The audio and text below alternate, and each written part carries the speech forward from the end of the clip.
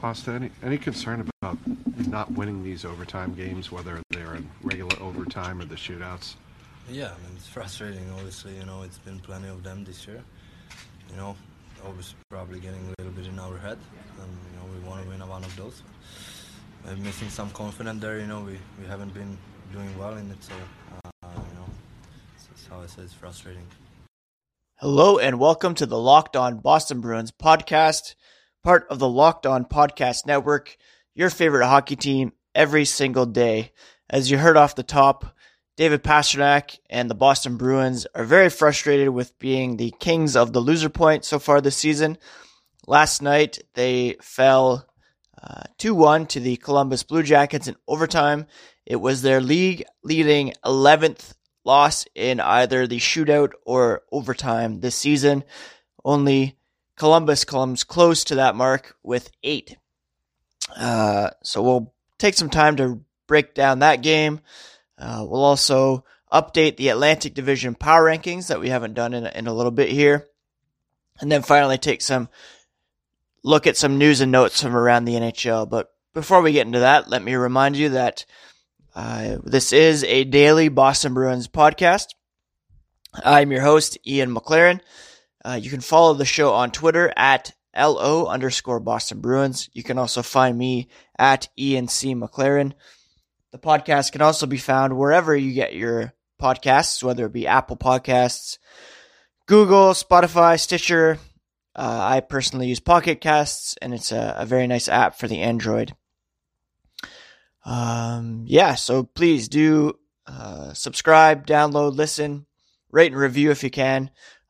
Very much appreciate all the support for the podcast so far as we just get deeper here into the 2020 part of the schedule. So the Bruins last night, they were winning against the Columbus Blue Jackets on the strength of David Pasternak's 30th goal of the season. He continues to lead the league in that stat. The first player this season to reach 30 goals. And kind of the lone bright spot for the Bruins in this game.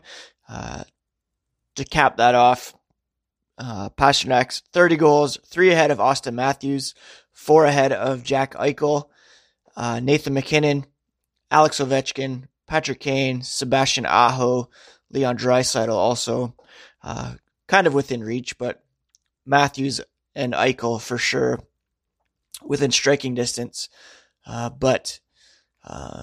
From there, the Bruins weren't able to seal the deal, as was the case again in the previous game against the New Jersey Devils, where they had a 2-goal lead in that one. Pastrnak, again, as you heard, he said it's frustrating. Plenty of these losses this year. The Bruins, since the beginning of December, are 6-4-6, so half of them have come within the last 4 or 5 weeks. And if you're on Twitter during games, you can just see people bracing themselves for the eventuality of that result. The Bruins were dominating play in overtime up until the point of Pierre-Luc Dubois' goal, but they didn't get enough chances. They weren't getting shots on net, kind of just skating around. There was one good chance generated by I believe it was McAvoy and Pastrnak, but they weren't able to bury it. And then the Blue Jackets came back down 2-on-1 against the Tire Group after being out there a few minutes. Not a few minutes, but you know what I mean.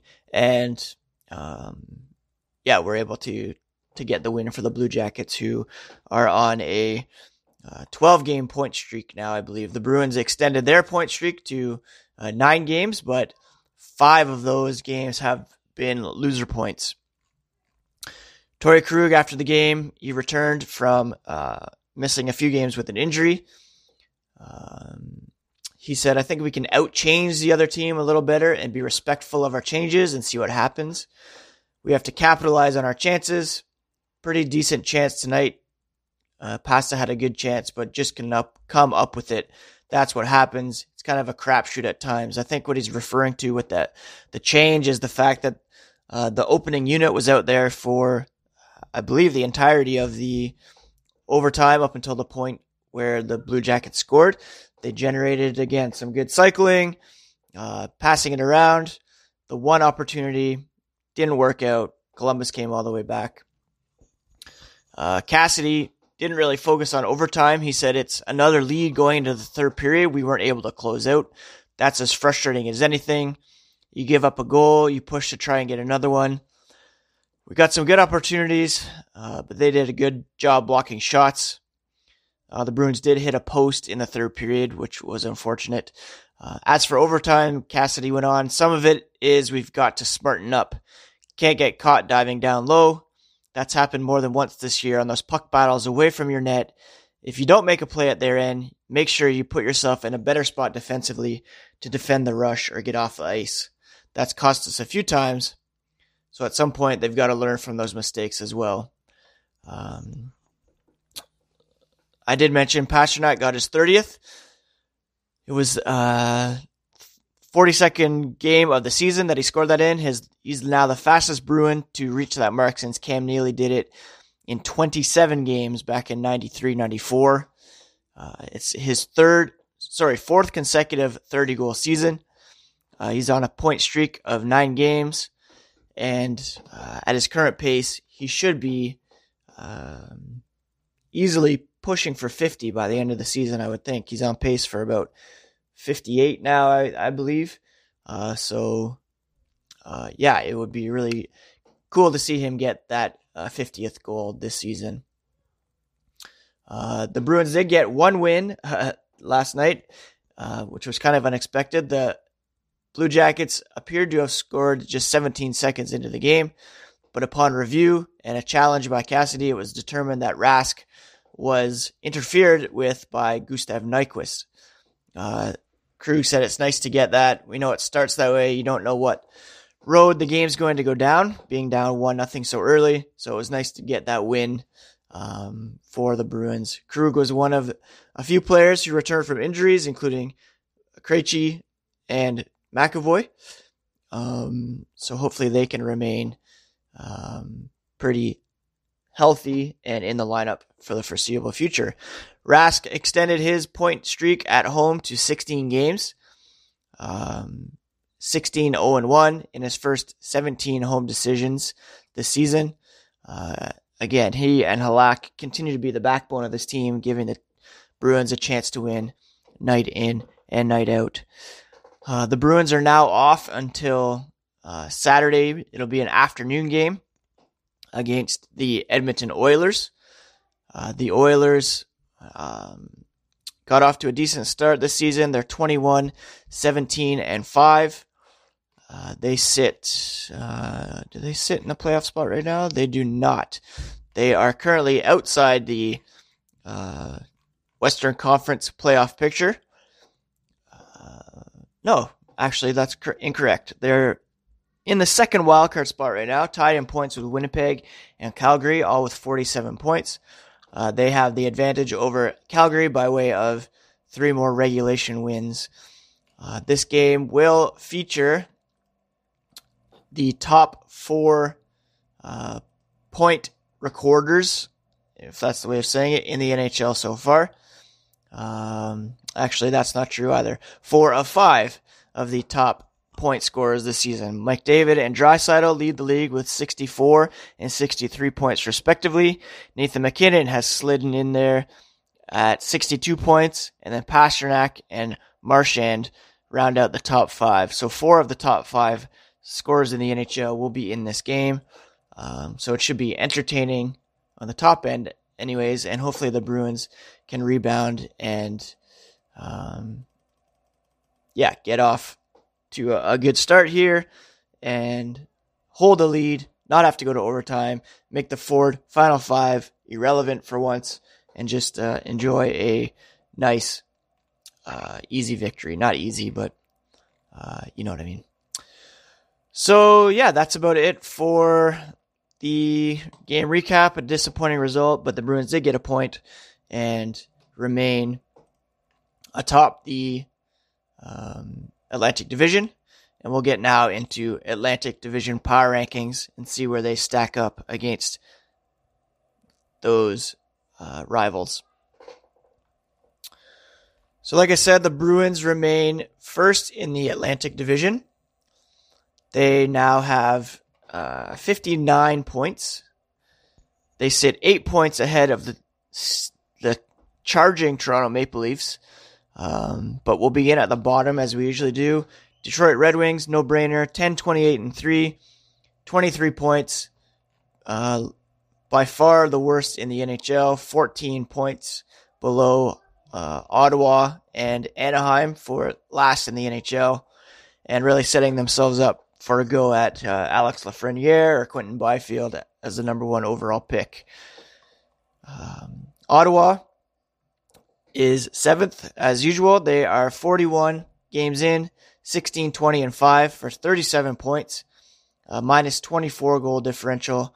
Not really much else to say about the Senators, although they do have an all-star in Anthony Duclair, who is just playing really well this season. Could be a potential trade target down the stretch. I would imagine the Senators could try to reel in a first-round pick for Duclair, but they might also want to re-sign him and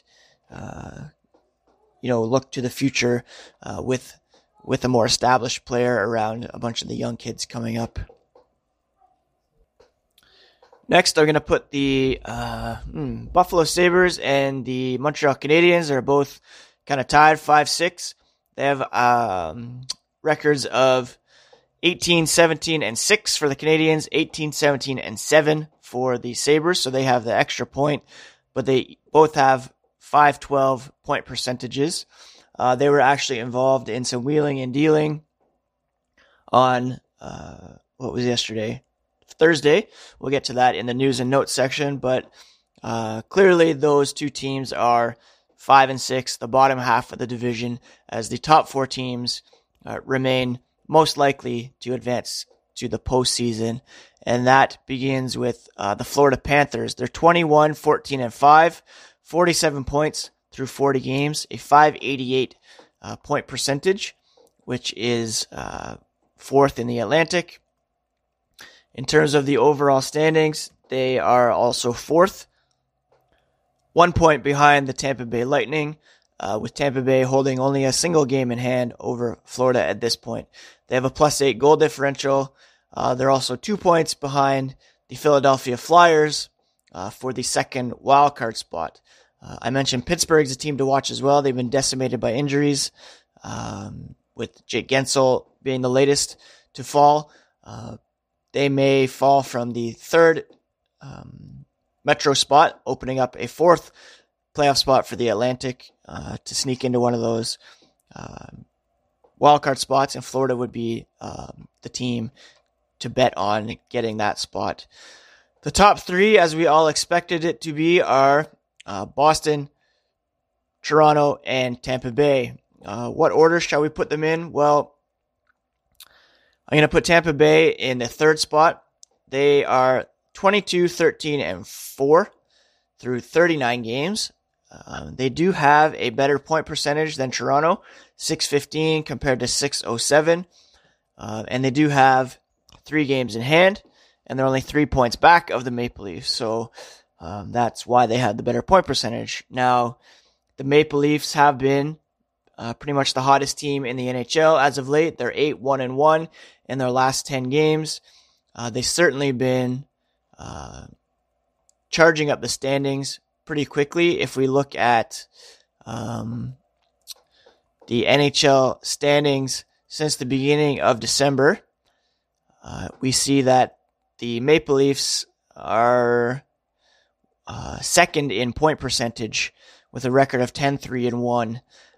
Tampa Bay is third in point percentage at 700, a 10-4-1 record in 15 games. The Bruins, since the beginning of December, 16th in the NHL, 6-4-6, 563. So the Bruins are really kind of dining out, and this ridiculous start that they had, we're seeing some signs of regression. They are still picking up points, but Tampa Bay and Toronto are certainly making up some ground as the Bruins falter a little bit here.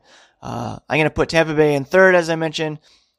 Toronto in second because of their recent hot streak, and the Bruins remain in first because they do have a 8-point lead over the Maple Leafs, 24, 7, and 11. So those, 7 regulation losses, fewest in the NHL at this point. But as I mentioned, the overtime losses are most in the NHL, so they're kind of the kings of the loser point at this point in the season. But fewest regulation losses, so hockey's weird that way. They're still getting points. They are tied with the Washington Capitals for first overall. They lead the NHL in goal differential at plus 32, one more than Pittsburgh. Colorado's at plus 29. So the Bruins remain a very good team. This recent stretch of going to overtime all the time, getting the loser point, it's very frustrating, but they are still getting points, if you want to look at it that way. And they remain tied for first overall in the NHL. So that's obviously something. In terms of point percentage, they're second right now to the Capitals, as they've played 42 games, 24, 7, and 11. Capitals are 27, 9, and 5. So yeah, that's the Atlantic Division Power Rankings as of Friday, January 3rd. Detroit, Ottawa, crapshoot between Buffalo, Montreal, and then we have Florida, Tampa Bay, Toronto, and our Boston Bruins. Hopefully the Bruins can stay up there as they sort some of these issues out that they've been dealing with lately. It's now time where we look at some news and notes from around the NHL, and I mentioned there was some wheeling and dealing yesterday. It started with the Canadiens trading defenseman Mike Riley to the Ottawa Senators for a 5th-round pick in 2021 and a minor leaguer named Andrew Sturz. The Canadiens then acquired defenseman Marco Scandella from the Buffalo Sabres in exchange for a 4th-round pick in 2020. The Sabres then flipped that draft pick to the Calgary Flames for winger Michael Frolik. We've mentioned here on the podcast that the Sabres are looking to upgrade the forward ranks, especially with Jeff Skinner out of the lineup for a little bit now due to an injury. This isn't really that kind of an impact move, but still the beginning of trade season, and hopefully some dominoes begin to fall and we see some more trades going on as well. There was one sad note from Carolina where center Eric Haula and his wife Kristen, they both posted on Instagram some very sad news that they were mourning the passing of their unborn daughter. Just a terrible thing for anyone to go through. It's something that we have experienced personally about a decade ago. About 8 years ago.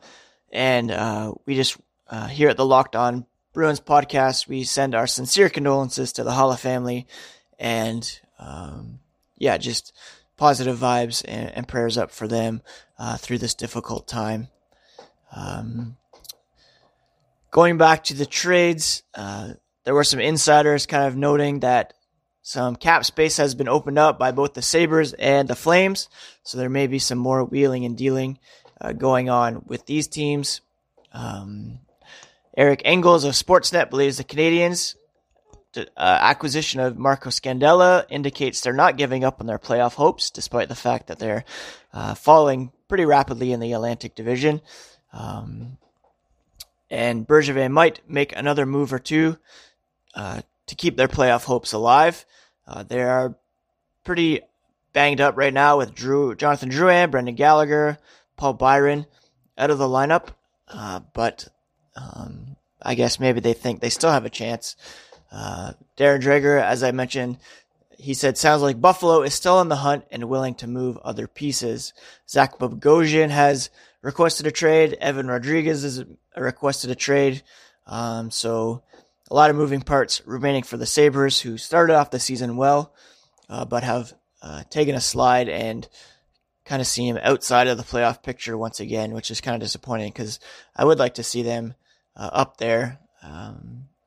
And it would have been cool to see that rivalry with the Bruins maybe reignited in a number one versus wild card spot, but that's again a long ways away. In terms of the World Junior tournament going on over in the Czech Republic, Team USA bounced by Finland yesterday, so they will not be advancing. It will be Russia versus Sweden, followed by Canada versus Finland at the World Juniors. There was some residual effect of that game as we mentioned Beecher yesterday. The Bruins prospect was tossed. No, actually, he was just given a 2-minute minor penalty for kind of hitting from behind. I don't know if there will be any supplemental discipline still to come from that. Bob McKenzie of TSN said the Beecher hit from behind is being reviewed, so we'll see if anything comes from that, although it won't be very consequential for Team USA now that they're not moving forward. That's it for the Locked On Boston Bruins podcast for Friday, January 3rd, 2020. Thank you so much for taking the time to join us again today. I hope you all have a great weekend and that we can all enjoy a Bruins win over the Oilers on Saturday. I'll be back on Monday to recap that game and look ahead at next week's schedule and assess any other news and notes regarding the Bruins and around the NHL. Again, my name is Ian McLaren. You can find me at ENC McLaren. You can follow the show at LO_Boston Bruins. Subscribe to Locked On Boston Bruins wherever you get your podcasts. We are part of the Locked On Podcast Network, your favorite team every single day. And thanks again for joining me. Take care, friends.